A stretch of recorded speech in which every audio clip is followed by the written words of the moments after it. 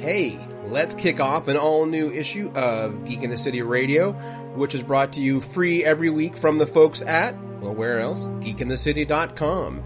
You can also watch us stream the show weekly every Tuesday on twitch.com/Geek in the City at 6:30 p.m. Pacific Time. If you enjoy the show, you can also help us out over on patreon.com/Geek in the City. Your support there helps us do more content and create more shows and overall make it a better experience for you, the best audience in the world. As always share the show and make some comments for us or give us a 5-star rating on any of the platforms you enjoy listening to this show on. And with that, let's kick off this all-new issue of Geek in the City Radio. 1, 2, 3, 4.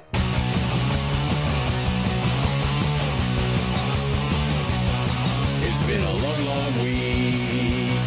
Why don't you spend some time with geeks? So many issues today into which we must delve.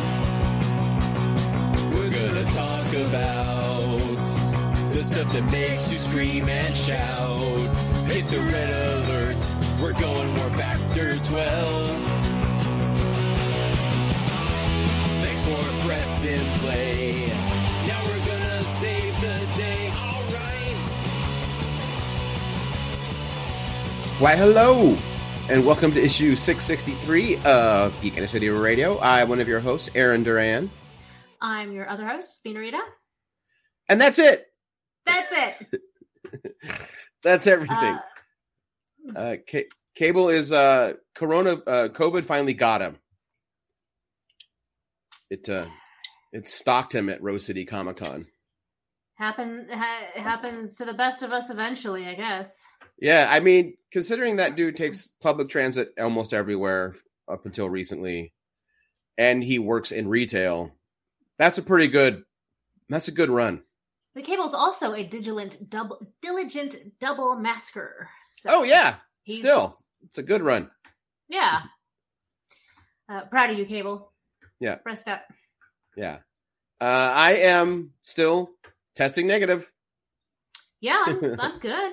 I also Yeah. only spent like an hour and a half at the con, so Yeah, I wasn't there that long either. I think if you were to add up, slim.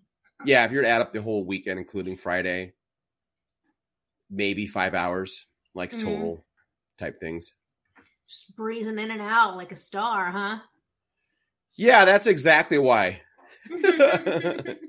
Yes, I had to be hurried and rushed to my next public engagement to beat away the droves of fans. Yeah, no, that's not at all what happened. Well, do you want to tell us a little bit about your weekend? Yeah, I mean, it was good. So I had a signing at the Oni booth on Saturday. I think it was from like 1 to 2. And it wasn't in the program or anything like that. This is something we just kind of came up with, a few days before. In fact, thankfully Oni was able to get me an exhibitor pass, because I did not have a pass to Rose City Comic Con. I didn't buy one and wasn't invited either. So, which I know sounds like I'm really full of myself, but, when your comic is on the premium badge, I feel like you should be invited. Yeah, so about that, how much tea should I spill? All of it. Burn it all down. No, I don't know. Whatever you're comfortable with. You know what? Screw it. It's not like I'm friends with anyone who runs Rose City Comic Con anymore, and I've I've not hidden my thoughts on Left Hand Media. So hey, why not? No, basically, so as I was told by various groups, I'm not gonna name any names here because they could be mistaken as well, which means I may be saying something that is untrue, unintentionally. But as I was told, I found out on Sunday, while doing my second signing with Oni, was that, so all the badges at Rose City this year had Oni book covers. So every single badge, whether it was a kid's badge, the premiere, VIP, all of them, they all had a different Oni book depending on what badge it was. And I had found out that allegedly every single creator connected to the book on that badge or whatever was to be extended an invite to be a guest and and been able to have a panel. So that would include you. That would have included me. I have since learned that almost none of them were invited. And none of them had panels. So not invited, no panels. Right. And so the only reason you ended up going is because Oni brought you in. Otherwise, if you had wanted to be there, you would have had to buy a badge or buy a table. Yes. Yeah. Exactly. And I only got there because Oni just had a certain amount of exhibitor badges because they had a pretty big booth there. So that's the only reason why I got to go and do my own signing and get in. So yeah. And also I gotta be careful because like it's still the hometown show and I want it to do well. And I think that's why I have these critiques because, and this isn't me saying like things were always better before. I felt like the show was ran better before Left Hand Media took it over completely. Well, and you and Cable both have different perspectives on the same conclusion. Mm-hmm. I don't necessarily want to put words in Cable's mouth, and he's not here, but I believe his words were dropped the fucking ball left and right. And so you see it from this, like creator's perspective and the things that like, I don't want not like recognition that you didn't get, but yeah, I mean, there are things that you were supposed to have gotten and you didn't. And correct. This book has been huge for Oni and just in general for comics. Yeah, it's done all really year well. Long, and it's kind of insane to me that one of the best-selling books by a local creator isn't being more prominently featured at the local con, the biggest local con we have. Yeah, and no, I agree. And I really don't want this to be like, oh, Aaron's butthurt because he did. That's not it. There's a lot of creators I know that should have received a guest invite and didn't. Or at least should have had the opportunity to receive an invite and did not receive one. So it's very odd. Yeah, and some of the other things I noticed, I don't know how well Artist Alley tables or vendors performed financially. I've never run a exhibition table like with a business. So, I mean, I don't know what's considered a good weekend for them. Is it worth their money? I do know, speaking personally, to really make any kind of decent money in Artist Alley, you kind of got to be a half carnival barker. Like, if you just sit behind your table and play on your phone or sketch or write and like never look up, no one's going to stop and engage with you other than people who really already know you and they are going to swing by and say hi anyway. So the onus is very much on the creator sometimes, those in Artist Alley, to have a decent show. One thing I've also noticed though, and this is a Portland thing, Portlanders are very odd about what they spend on at conventions. And it's hard to explain. I wonder if part of it is that we have so many great comic book shops and community events geared towards the arts in Portland, that when you go to a major convention and you see it all there, there's also a thought of like, well, I'll see them next week when they're having something at the shop that I get my comics from. Mm-hmm. So you'll get a lot of that. And I have ran into that before too. But I heard from some vendors that are like, we do okay at Rose City Comic Con. It's not our best performing show. They're like, that's That's Emerald City. That's WonderCon. There's other West Coast shows that they make more money at. Like I spoke to the folks at Volante when I was in San Diego. And I think they had mentioned that they were going to do Emerald City this year, but they're like, and I said, oh, I remember running into you guys in Portland a couple years ago. And he was pretty he was pretty honest. He says, yeah, we won't do that show again. We lost money. It's not worth going. Ouch. Yeah, Cable said lack of scarcity does something weird to Artist Alley. Which is a bummer. Yeah. I mean, I'm not going to lie. I don't spend as much time in Artist Alley as I do like in the general merch area. And I know like in particular, I was hoping to find a couple different cosplay pieces while I was roaming the floor.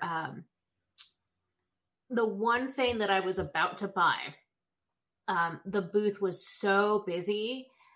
I picked it up and I was like, okay, who can I interact with to ask my questions about this item and pay for it? And there was no one. They were all otherwise engaged, and there was just like a gaggle of people. Like, right. So I'm like, I'm just gonna stand here forever. And so I'm like, eventually, I just put it back and walked away. And as I was wandering somewhere else, I walked up to a booth that seemed identical. And I look up and I'm like, pretty sure that's the same name. I asked, do you guys have 2 booths here this weekend? They said, we have 3. Was it the Dice people? It was Dice and like Horn. Like Misty. And they were like Misty Mountain and stuff. They were something Mountain. Yeah. Yeah, I noticed that too. Cool vendor. Why did they need 3? I mean, the only thing I could think of is that because of COVID or what have you, a lot of vendors canceled, and these places were like, hey, we'll kick you some more extra bucks to just fill that spot. I think. Maybe not. Maybe, but it seemed like there was a lot of... That was not the only example of like repetitive, if not the same company, very repetitive on the products. Yeah. I can only really walk by so many, Doctor Who patterned fabric oven mitts. Right. And that brings me to something that I think a lot of shows need to do this if they don't. Some do it. And you'll get sometimes comments that this can lead to elitism and favoritism and other problematic issues. Yeah, Cable mentioned the Fudge people had 2 booths. Yes, they did. I think, Bex just said my local comic shop gave up their tables. So this was a rough year for some people coming back.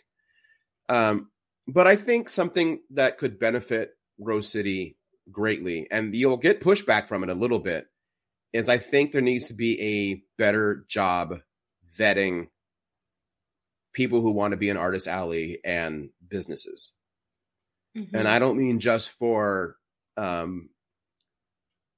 content wise. I remember a few years ago there was an anime / manga vendor there who I know was not going to be welcome back because it was clearly just porn. It was just hentai and things of. It's a kid friendly event. They literally had a sheet up with a sign, handwritten sign with a safety pin through it saying 18 and over only, and you could go into the sheet and see. I was like, and they were like 2 lanes over from like the Rose City Kids section, and I'm like, oh wow. Okay. Yeah, a lot of like naked manga girls' body pillows where they just put electrical tape over nipples and crotch regions. I saw some of those too. Yeah. Not ones that needed to be taped over, but I'm like, I don't know that this is the place where you should sell your waifu pillows. I'm sorry. Yeah, go to Wasabi Con where your audience is at. That also sounded very elitist of me, but I mean, I don't think it's hard to do necessarily. Comic-Con is a little bit different because it's a mix of like comic book vendors, pop culture toys, a lot of stuff that you can find on Etsy. It's all of those different categories. Right.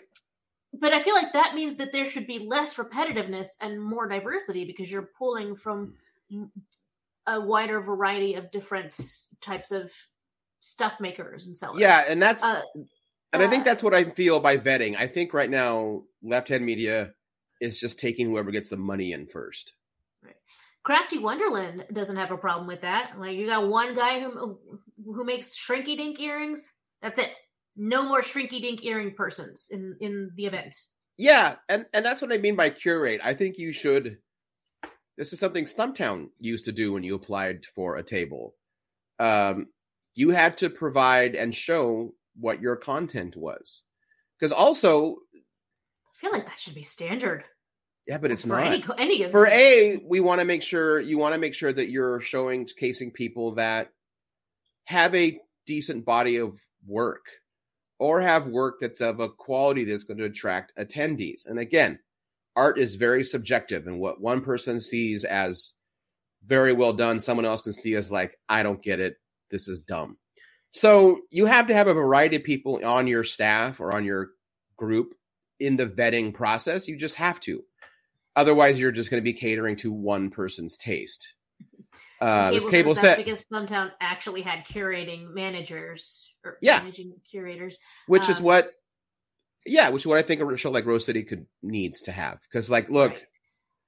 I don't want to knock anyone's attempt to make some kind of income through art or their creations, but like, I don't need to see any more postcards with kittens, with kitten art.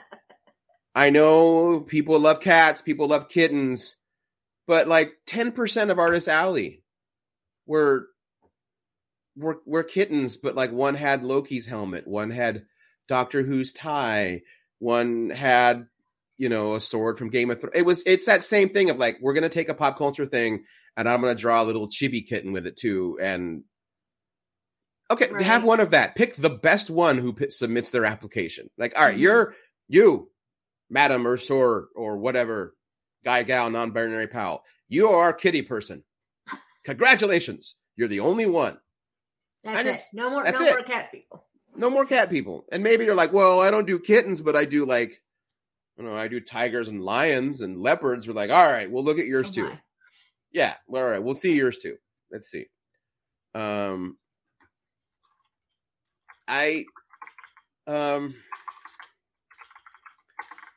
saw on the map that at one time they had a legitimate like crafty makers corner.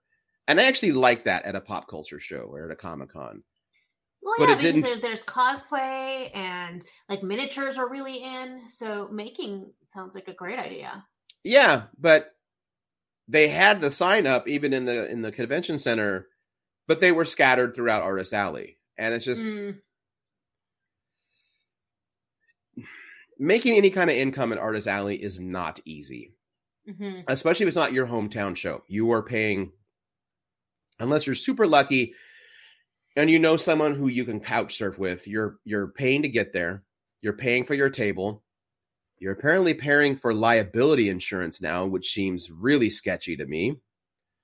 There's a good chance you are paying for parking. And if you don't know someone to couch surf, you're paying for a place to stay. You're paying for 3 meals a day. Like, you are dropping a ton of money. So the deck's already stacked against you to make any kind of return on Artist Alley. And then if the event is going to throw like the cost of event insurance onto the artists and creators, that's just like one more fucking drop in the bucket. Yeah. And Cable's mentioned this before. Like he just said, I'm tilting at windmills. America needs to change how it does comic book and book conventions. Because right now they're ran like trade shows. Mm-hmm. And we need to follow the model that is done like in Europe and in parts of Asia, where they're more like a week-long festival and they're all throughout the city. And part of that's always going to go back to the fact that America doesn't see, as a rule, American society does not see comics as an art form. It's disposable pop culture trash. So we get dingy lit trade shows,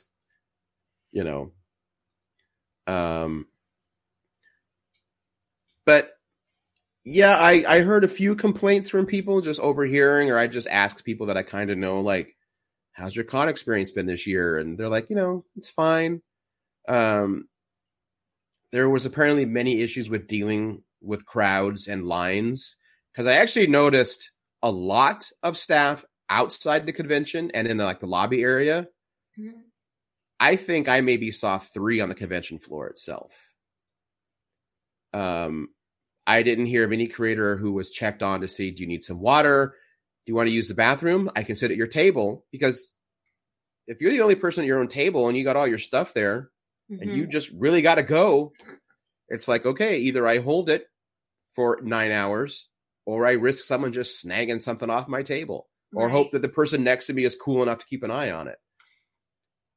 That's what staff should do, is be like, didn't they used to have volunteers specifically for that type of help?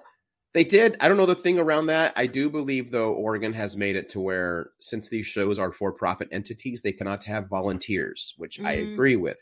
Yeah. But if the end result is, okay, then there will be no one to help people. That's bad. 6 of one, half dozen of the other. Yeah, I saw that crowd control around panels and main stages was not done very well. I talked to one person who paid the exorbitant amount of money for the VIP pass for signatures or to get in to see. I think this one was specifically, she was on the VIP list to get in quicker and up front to see Jim Lee. The Fast Pass. Yeah, basically the Fast Pass, the VIP Fast Pass. They actually called it that. Did they? Yeah, because I was looking at badge prices a couple, the night before or something. Right. Yeah, Fast Pass. Yeah. She wasn't let in. She was made to wait in line. And she's like, and I watched just regular attendees just stroll past staff members and go into the room, and they didn't stop them. And when she said, why are you not stopping them? The answer she got was, well, my job is to take care of this line. She's like, but there's people getting in. And she's like, I don't know what to tell you. You just have to wait in this line until we're allowed to let the VIPs in. So you paid for nothing. You've paid for nothing, yes. And I guess they have something called the Rose Club this year. I don't know what that was. I didn't look into what that meant or what it provides. Yeah. That also brings me back to how shows can help people in Artist Alley. And yeah, even vendors have a better show. Stop charging so goddamn much for tickets. I believe a Sunday pass was $70. I think the Sunday was $50. I know the Saturday was $60. That's too much. I get the argument of well, that's how they make their money. I don't. There's got to be a better way for them to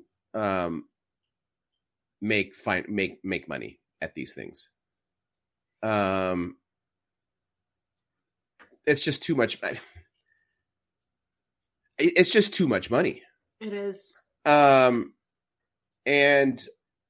to a point, I guess I understand having 3-day badges, 1 badge per day, a kid's badge, and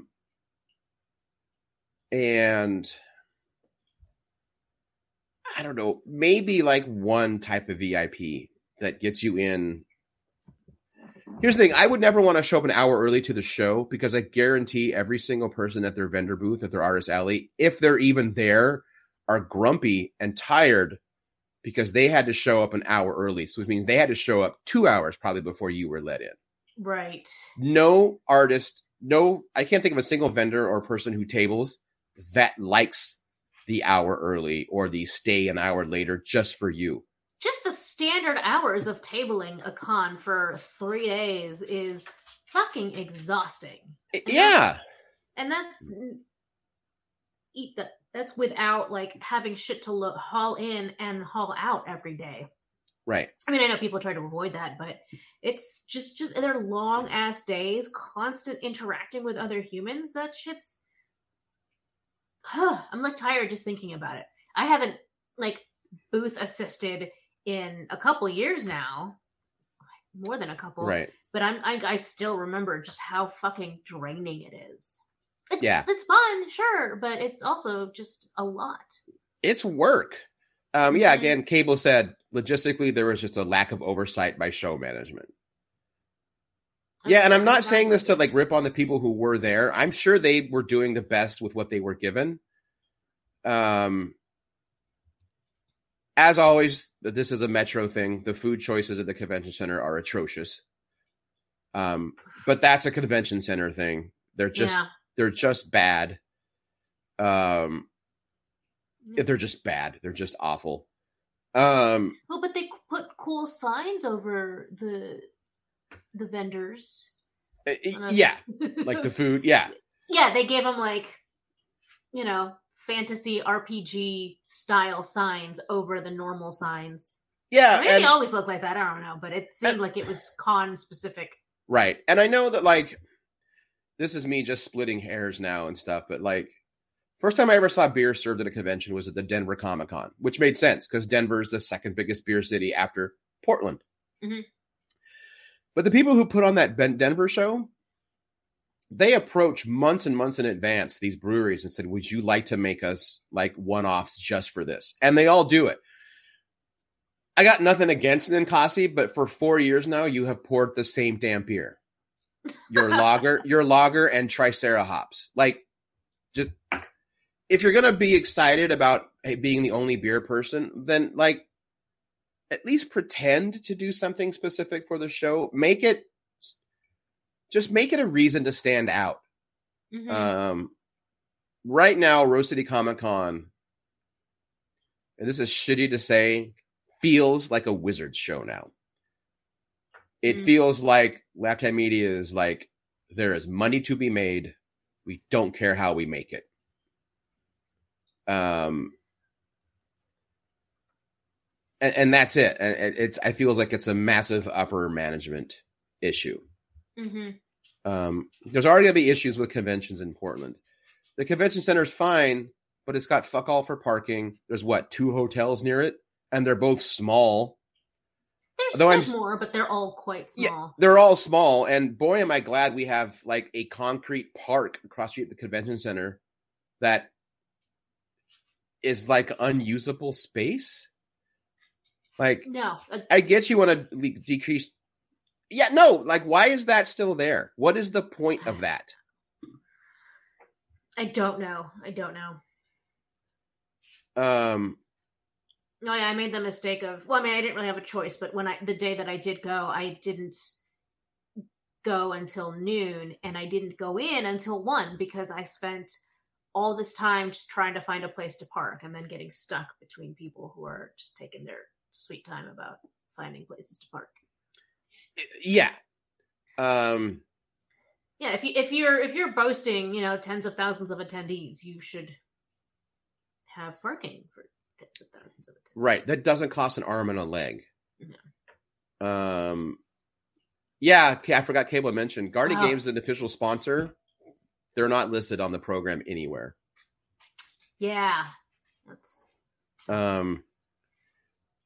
yeah, but I'm trying to how just like logistically I'm disappointed. Yeah, and say like you're a parent or whatever, or a guardian, you've got 2 kids and they're not old enough for them to really go by themselves yet, or you'd rather not. Even if you're just all going for a Saturday, you're just to get in the building, you're dropping $240. 7 times 3, so 70 times 3. And yes, they have kids prices, but I have been to shows that do this, and I think it's better. I think 12 and under should be free. So if the parents are, because I figure like when you're like 13 or more, you can be dropped off at a show. Mm-hmm. That's kind of how I see it. But 12 and under, say you've got whatever. Yeah, you've got 3 kids and they're all whatever. They're 11, 9, and 7. All old enough that they love pop culture. They're going to love their superheroes or whatever. And they're going to want to go to this. Well, you're now paying for these 3 kid prices plus yourself to get in. You should probably just only be available. You should probably only have to pay for yourself. That's it. Under 12, you get in free. Because what ends up happening is the family pays for the badges and they go, but then they don't spend any money inside the con. Yeah. I feel like we talk about that every year. Every single time we have, yeah. Yeah. There were great things that happened at the show, but as Cable said, none of it to do with Left Hand Media. I'm not super impressed with them. Yeah.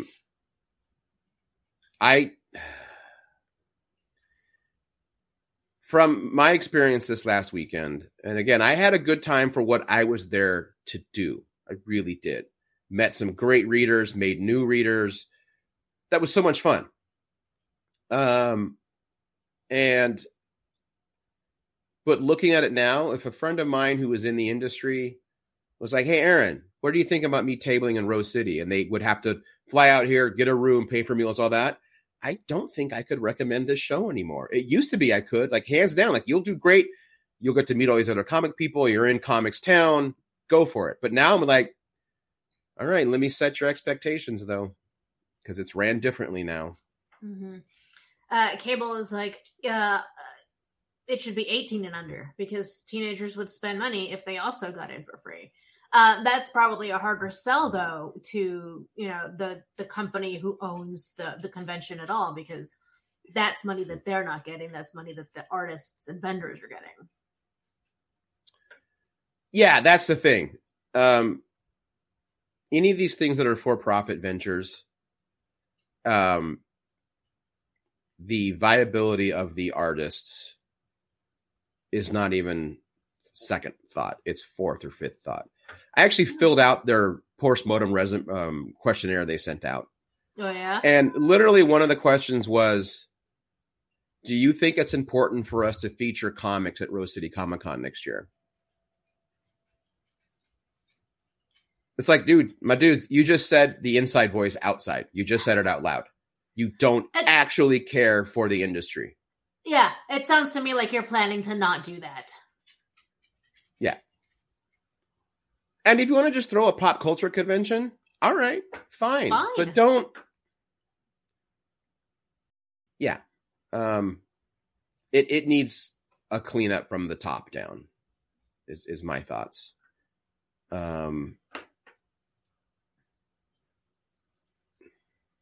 Yeah. So Left Hand, I keep saying Left Hand. It's not it. Left Field. Left Hand is a brewery. God, jeez. I sorry. It was Left Hand. Well, their website is Left Field. It's Left Field. I think everyone just says Left Hand for some reason. Okay. So they do 4 shows total. They do 2 anime conventions, Rose City Comic Con, and they do Awesome Con. I have had people that have tabled and been guests at Awesome Con, and they're like, it's a straight up cash grab. It's a celebrity packed cash grab. No, Aaron, it says we're in the business of delivering one of a kind. Oh my God, this is the best day of my life events for people. Yeah, no. And it's so weird for me to not be excited about my hometown show anymore. Yeah.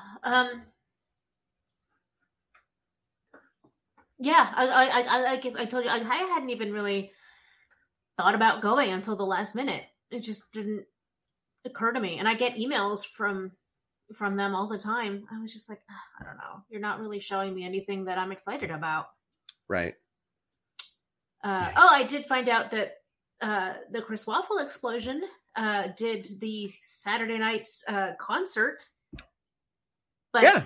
I found out from them at the event partway through the day. I had no idea that there was they didn't market any of the special stuff. I know they had a costume contest, but they did it. Yeah, they had something called Pro Comic. They had a pro thing. No idea what that was. They had, just no idea.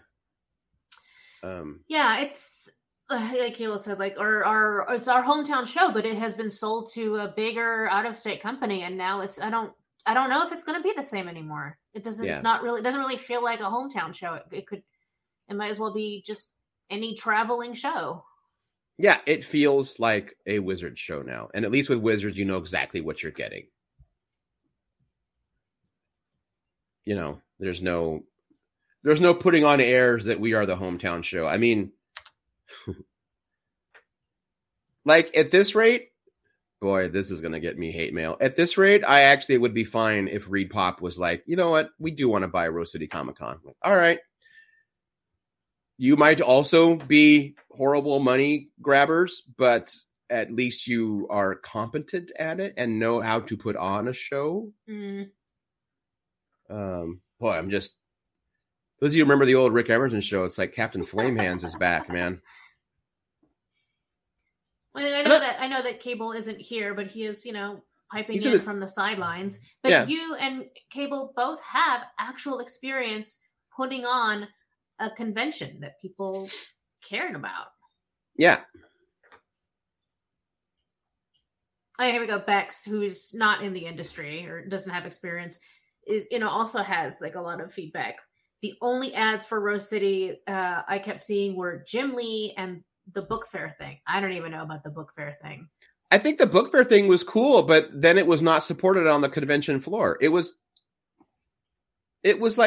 for like prose authors. Emerald City does that, has been doing it for a while.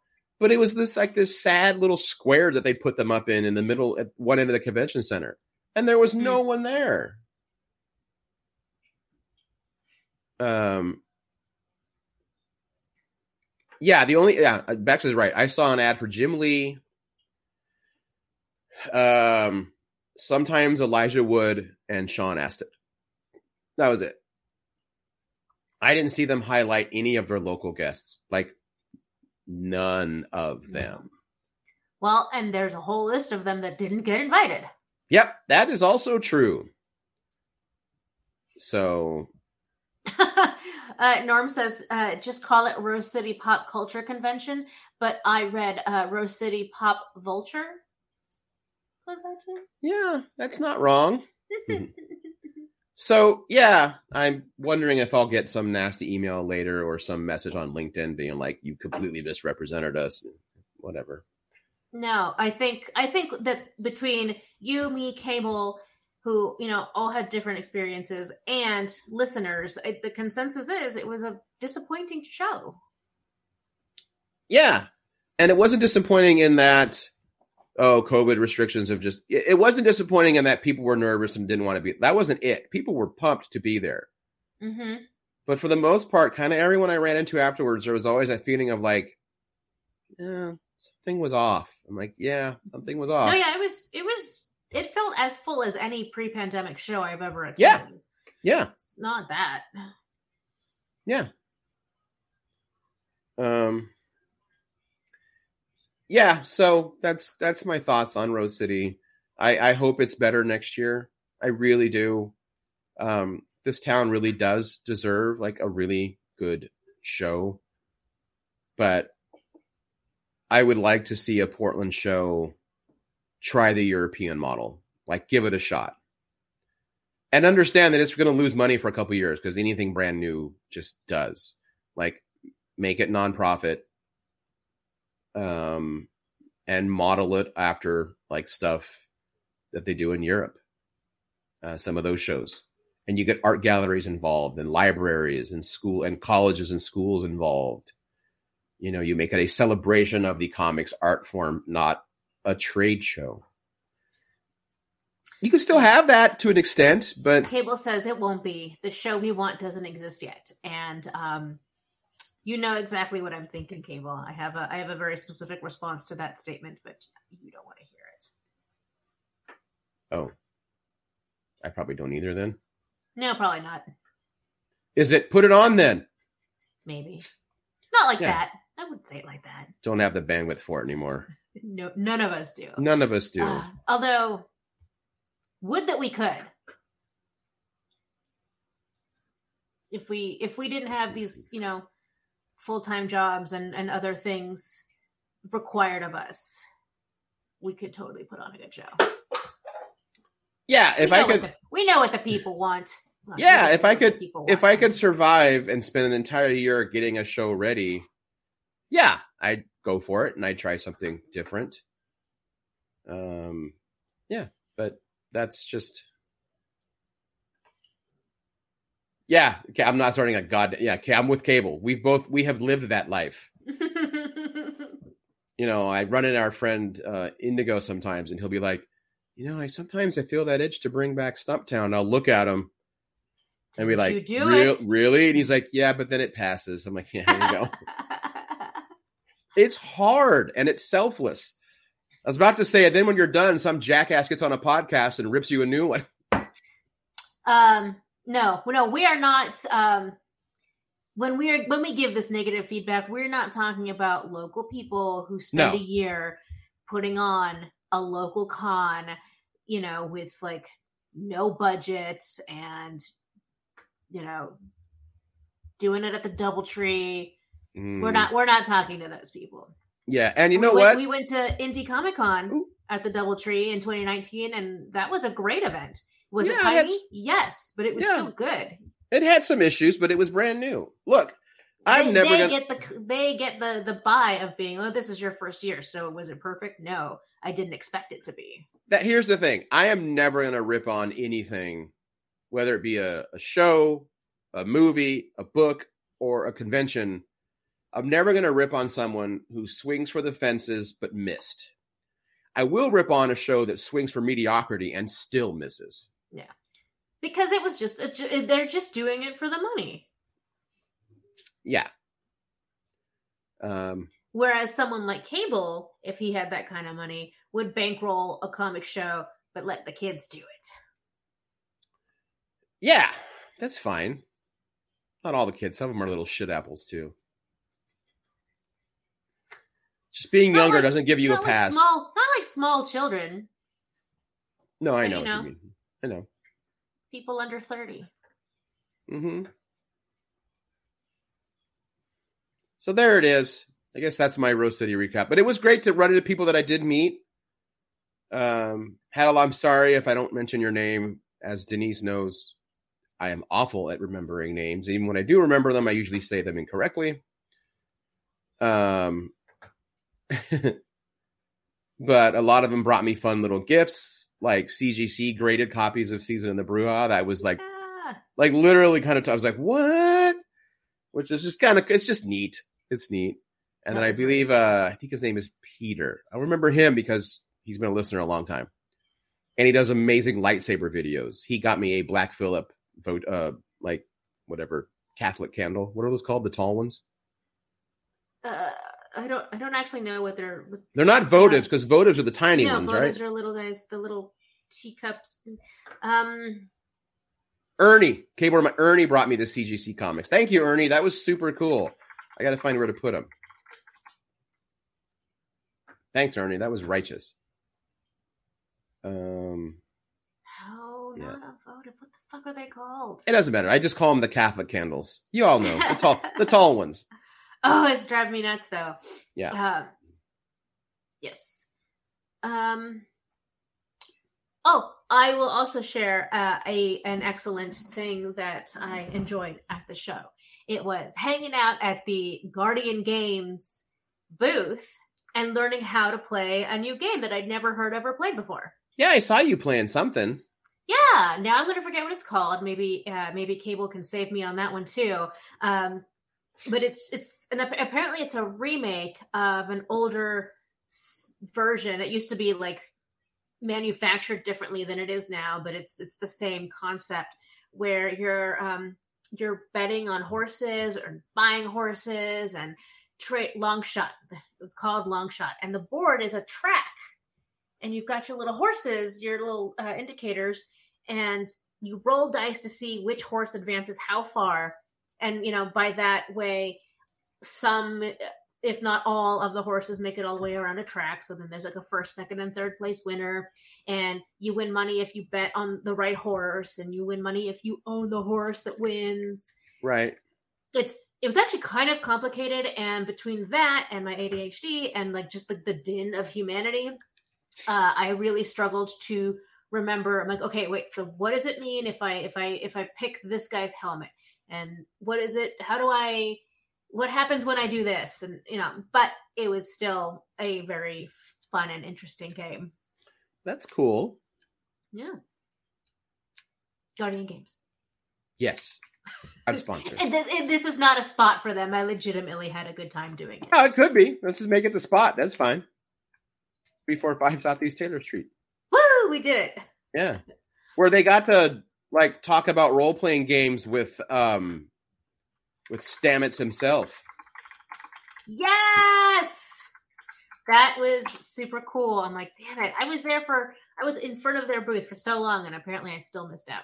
Yeah, I apparently just missed Anthony Rapp. Man. That would have been so...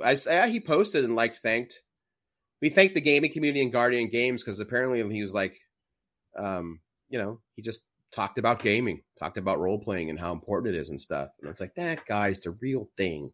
He seems very nice. He's one of the celebrities. If I'd have planned it out better, I probably would have tried to find a way to meet him and Wilson Cruz. That would have been cool. Discovery Was Space. Wilson Cruz there too? Yeah, but again, they didn't do a very good job promoting anyone that wasn't Jim Lee or Elijah Wood. No hate on Elijah Wood, but I would have been much more interested in Anthony Rapp and Wilson Cruz. Yeah, I know. Yeah, nothing against Elijah Wood. I don't mean that at all. Yeah, there were a lot of guests that I saw that I didn't even know they were there until I saw on Facebook friends posting their photos with them at Rose City. I guess the cool thing that happened is Esposito, when he was kind of done for the day and the weekend, he started walking the con floor. Nice. So my friend, Peter, the guy who brought me the candle, he's got a picture of him in his lightsaber dueling gear, like crossing blades with the Darksaber with him. I was like, oh, that's awesome. And he's like, yeah, he just walks the floor when he's done. Says hi. Awesome. And yes, Cable's going to see about an interview for Anthony Rapp on this show. I know. I'm so excited. Yeah, that would be cool. That would be very cool. Ooh. Okay, I couldn't rest until I looked it up. The Catholic candles are called veladoras. Called what? Veladoras. Oh, okay. All right, then. It's totally off topic at this point, but it was just driving me nuts, and I finally found the answer. I get it. Well, we're not going to have the longest show tonight either. So do you want to just kind of roll into some of the other... Yeah. Let's move it along.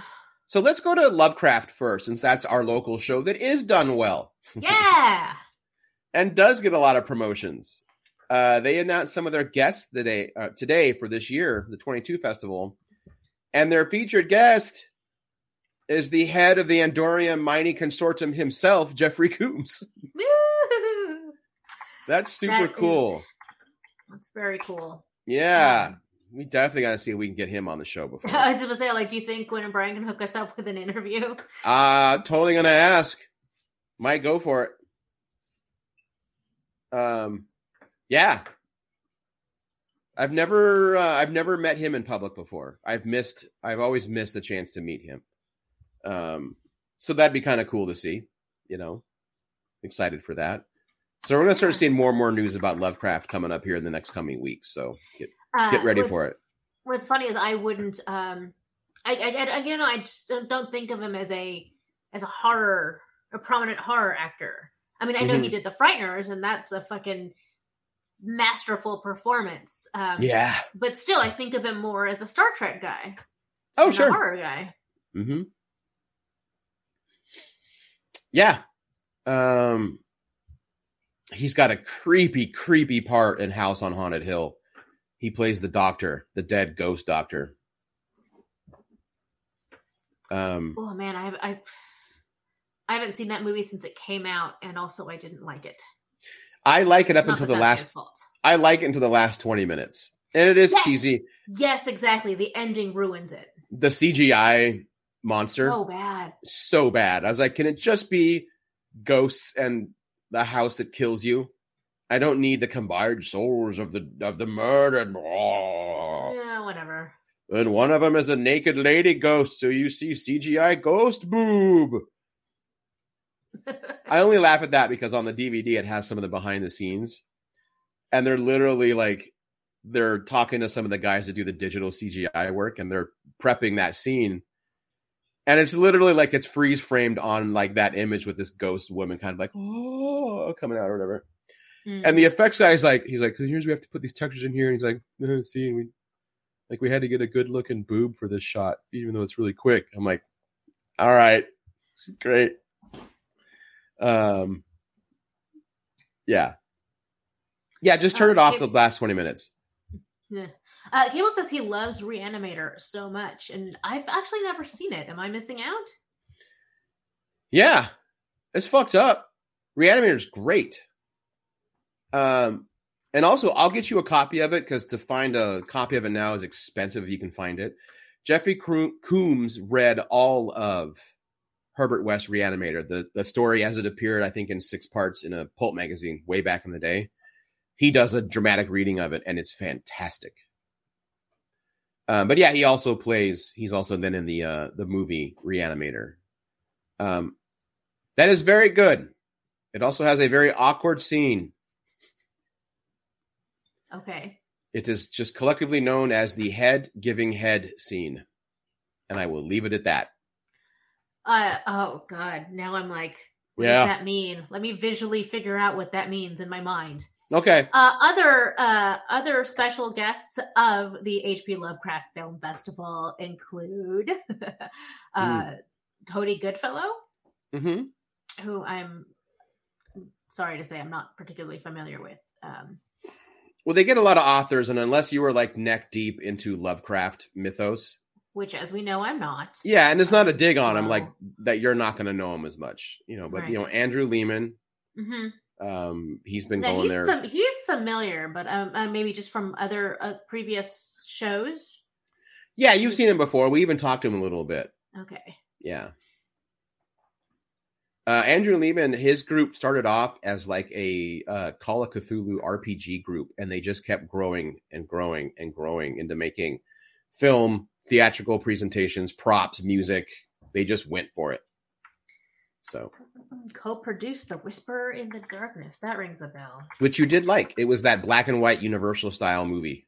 Excellent. Yes, I extremely enjoyed that film. Yeah. Yep. So yeah. And there was some Trek news because it was Trek Day. Just a few days ago. On the 8th, I believe. Yeah. It wasn't like, it was fun. I had it playing in the background. It wasn't like I didn't expect to learn anything new. Like, it wasn't like I thought there was going to be a new show announced that no one had known about yet. Like, yeah, like I knew they weren't going to be like, and here's Section 31, surprise. Like, no, they're not. But we got to see like a new teaser for Picard season 3. Looks cool. I'm excited. We know sometime in Discovery season 5, the captain gets to drive around in a badass looking like Mad Max motorcycle for some reason. So yeah, that's cool. Really nice tributes to Nichelle Nichols that made me cry every single time someone said something about it. Oh, that's right. We're burying the lead. Thanks, Cable. Carol Kane is going to be on Strange New Worlds. I wasn't burying the lead. I was saving the best for last. Damn it. That's crazy cool. I love her. Yeah, that's cool. Yeah, and then the Con 3 episode podcast. That just feels like they weren't going to give Nicholas Meyer money for the show they promised him. They're like, you know what? We're not doing this. And they're like, we'll give you money to do this. So, okay. But yeah, I'll listen to it. I mean, why wouldn't I listen to it? It'd be fun. But yeah, Carol Kane that's the one everyone went, what? So her picture that has been circulating around the internet, and she looks amazing. Yeah, she looks great. So yeah, I'm pretty pumped for that. I'm also like really into this. Let's keep bringing comedians onto Star Trek. It does work really well, for sure. Yeah. I like the hosting. It's funny, like this is like the third Star Trek day they've done where it's like live streaming. And there are always like weird hiccups and jokes and bits that just don't land. Like they had Brian Posehn on do like 5 minutes and he's nervous. He's on stage shaking with his notes because he's such a big Trek fan. I had no idea. And he has some voice parts in Lower Decks. He's a huge Trek fan, but he also knows the kind of stand-up he does.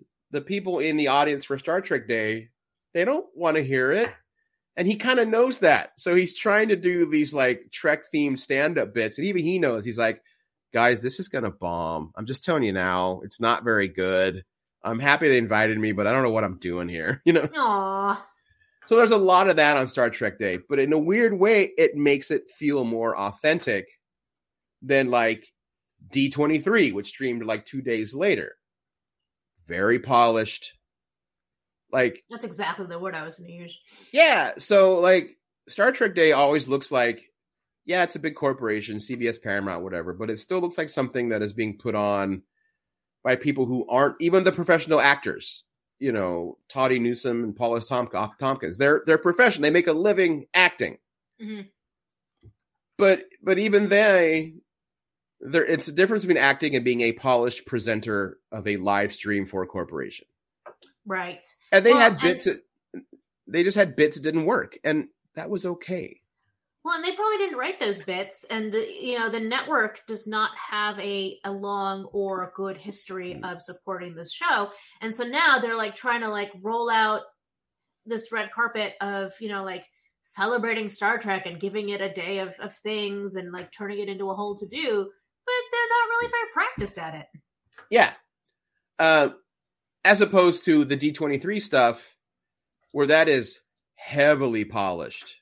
By a well-oiled corporate machine. Yeah, who have got almost damn near 100 years. If you start to consider the beginning of Disney as this empire from when Walt started doing shit, I think next year is the 100th anniversary. Mm.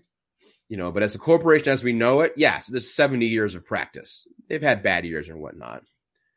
But they put a lot of money into how they present themselves. They've focused on that for a really long time. Yeah, and it shows. And it's not making it as a dig. It shows. Like, I will say they showed the new trailer for Willow, and I was pretty pumped for that show to begin with, and I'm really interested in it now. It looks quite good. Oh, I have to check that out. I didn't realize it was out already.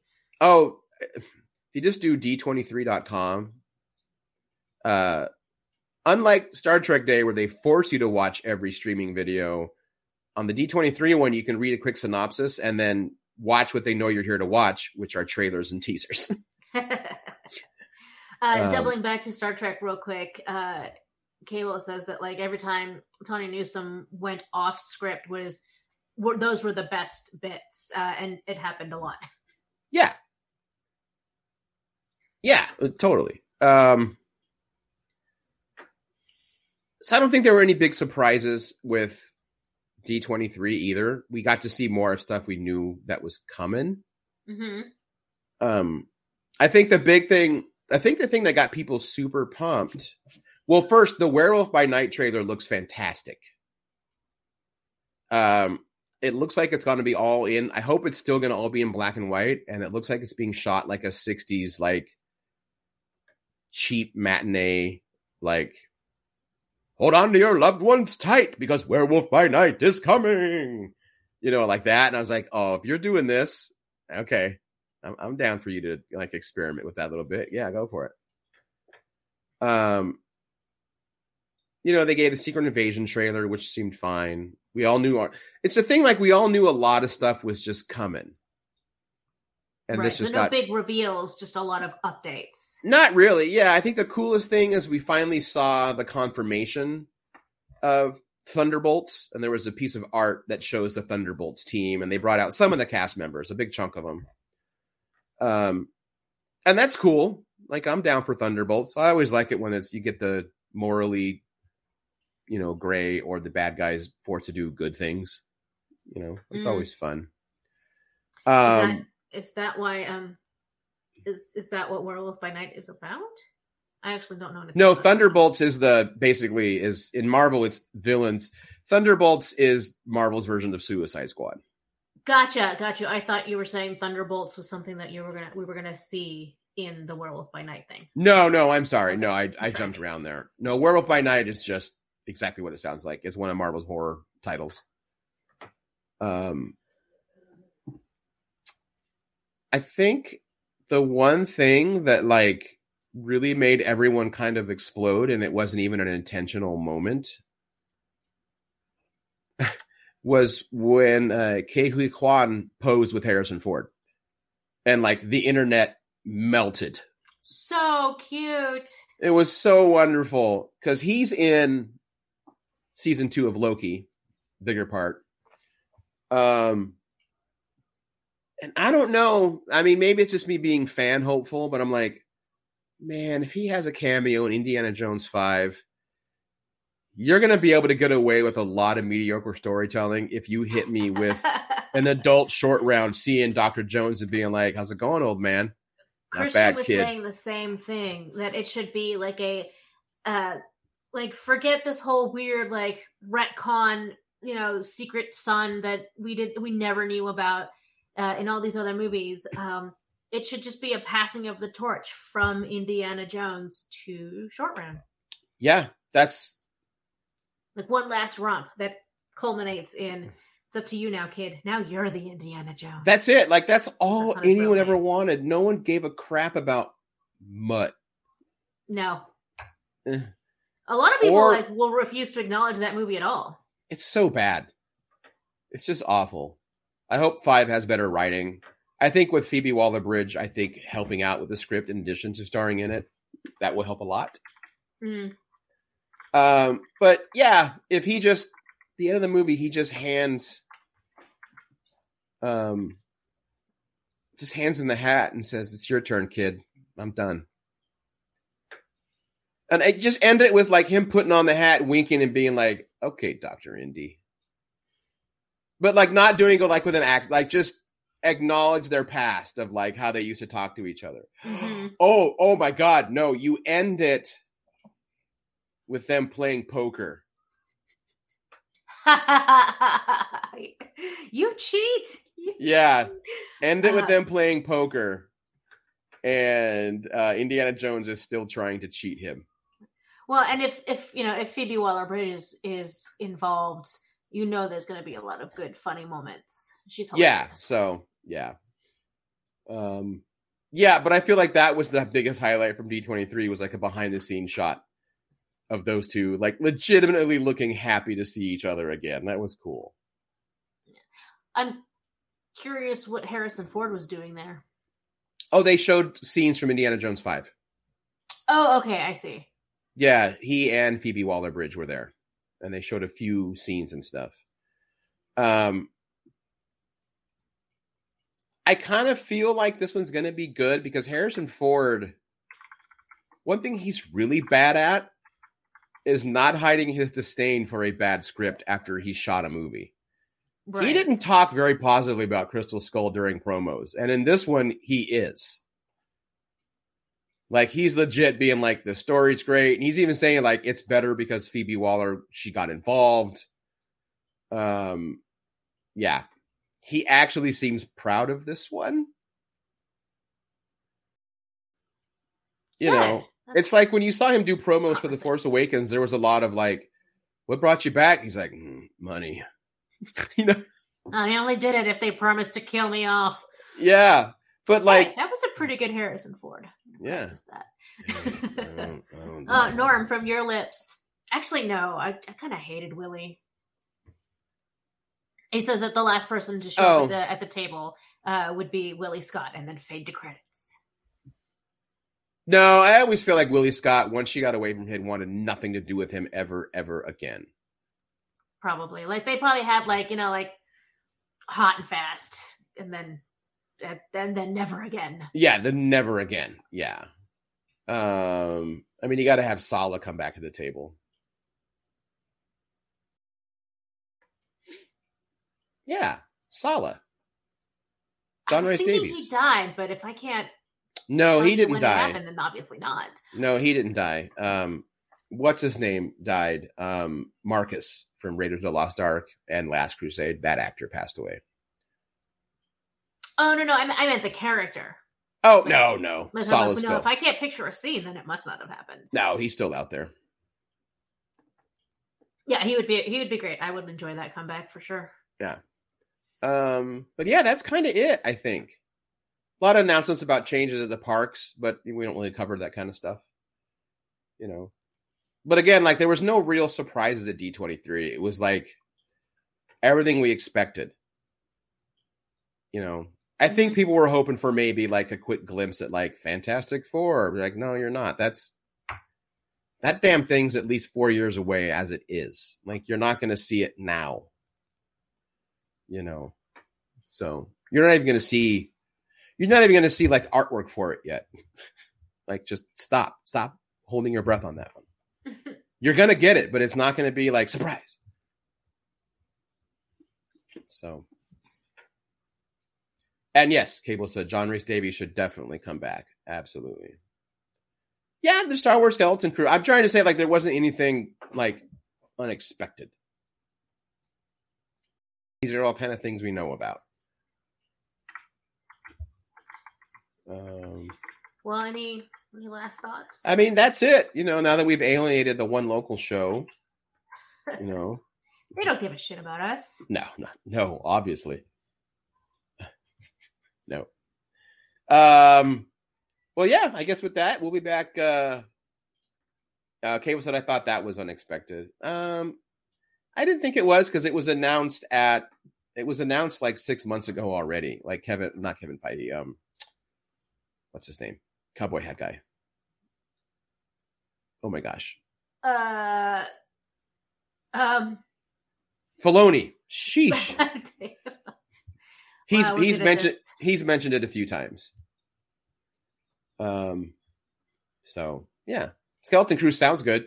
You know, kids lost in space in a ship in Star Wars. Not at all like Prodigy. Kids lost in space, but Star Trek. Anyway. Hey, I guess what's good for the goose is good for the gander, since Star Trek Prodigy has General Grievous in it as a bad guy. So, you know, whatever. It's a trade-off. Sorry, couldn't help it. Well, we'll be back next week. Let me double check our calendar. I don't know if we have a guest next week. I think we have a pending guest, maybe? Woohoo! Am I looking at the right week? It'll be the 20th. We may have a pending Lovecraft. So we will find out. So we'll be all back next week. And maybe someone else. Ooh, I don't know why that's scary, but I mean, assuming medical stuff doesn't take you out now. Like it's just rotating through us one at a time, which is kind of nice. It would be my turn, wouldn't it? Yeah. Balls. Yeah. Okay. Yeah. So everyone protect Denise at all cost. Quick, get me a bubble. Yeah. Cable said Gwen should be on soon. Yeah, we'll figure all that out for sure. Off air. Yes. Well, with that being said, I'm Aaron Duran in a neck brace. I'm Vina Rita in a back brace. Look at us. We're olds. Oh, man. Together, we support one full human.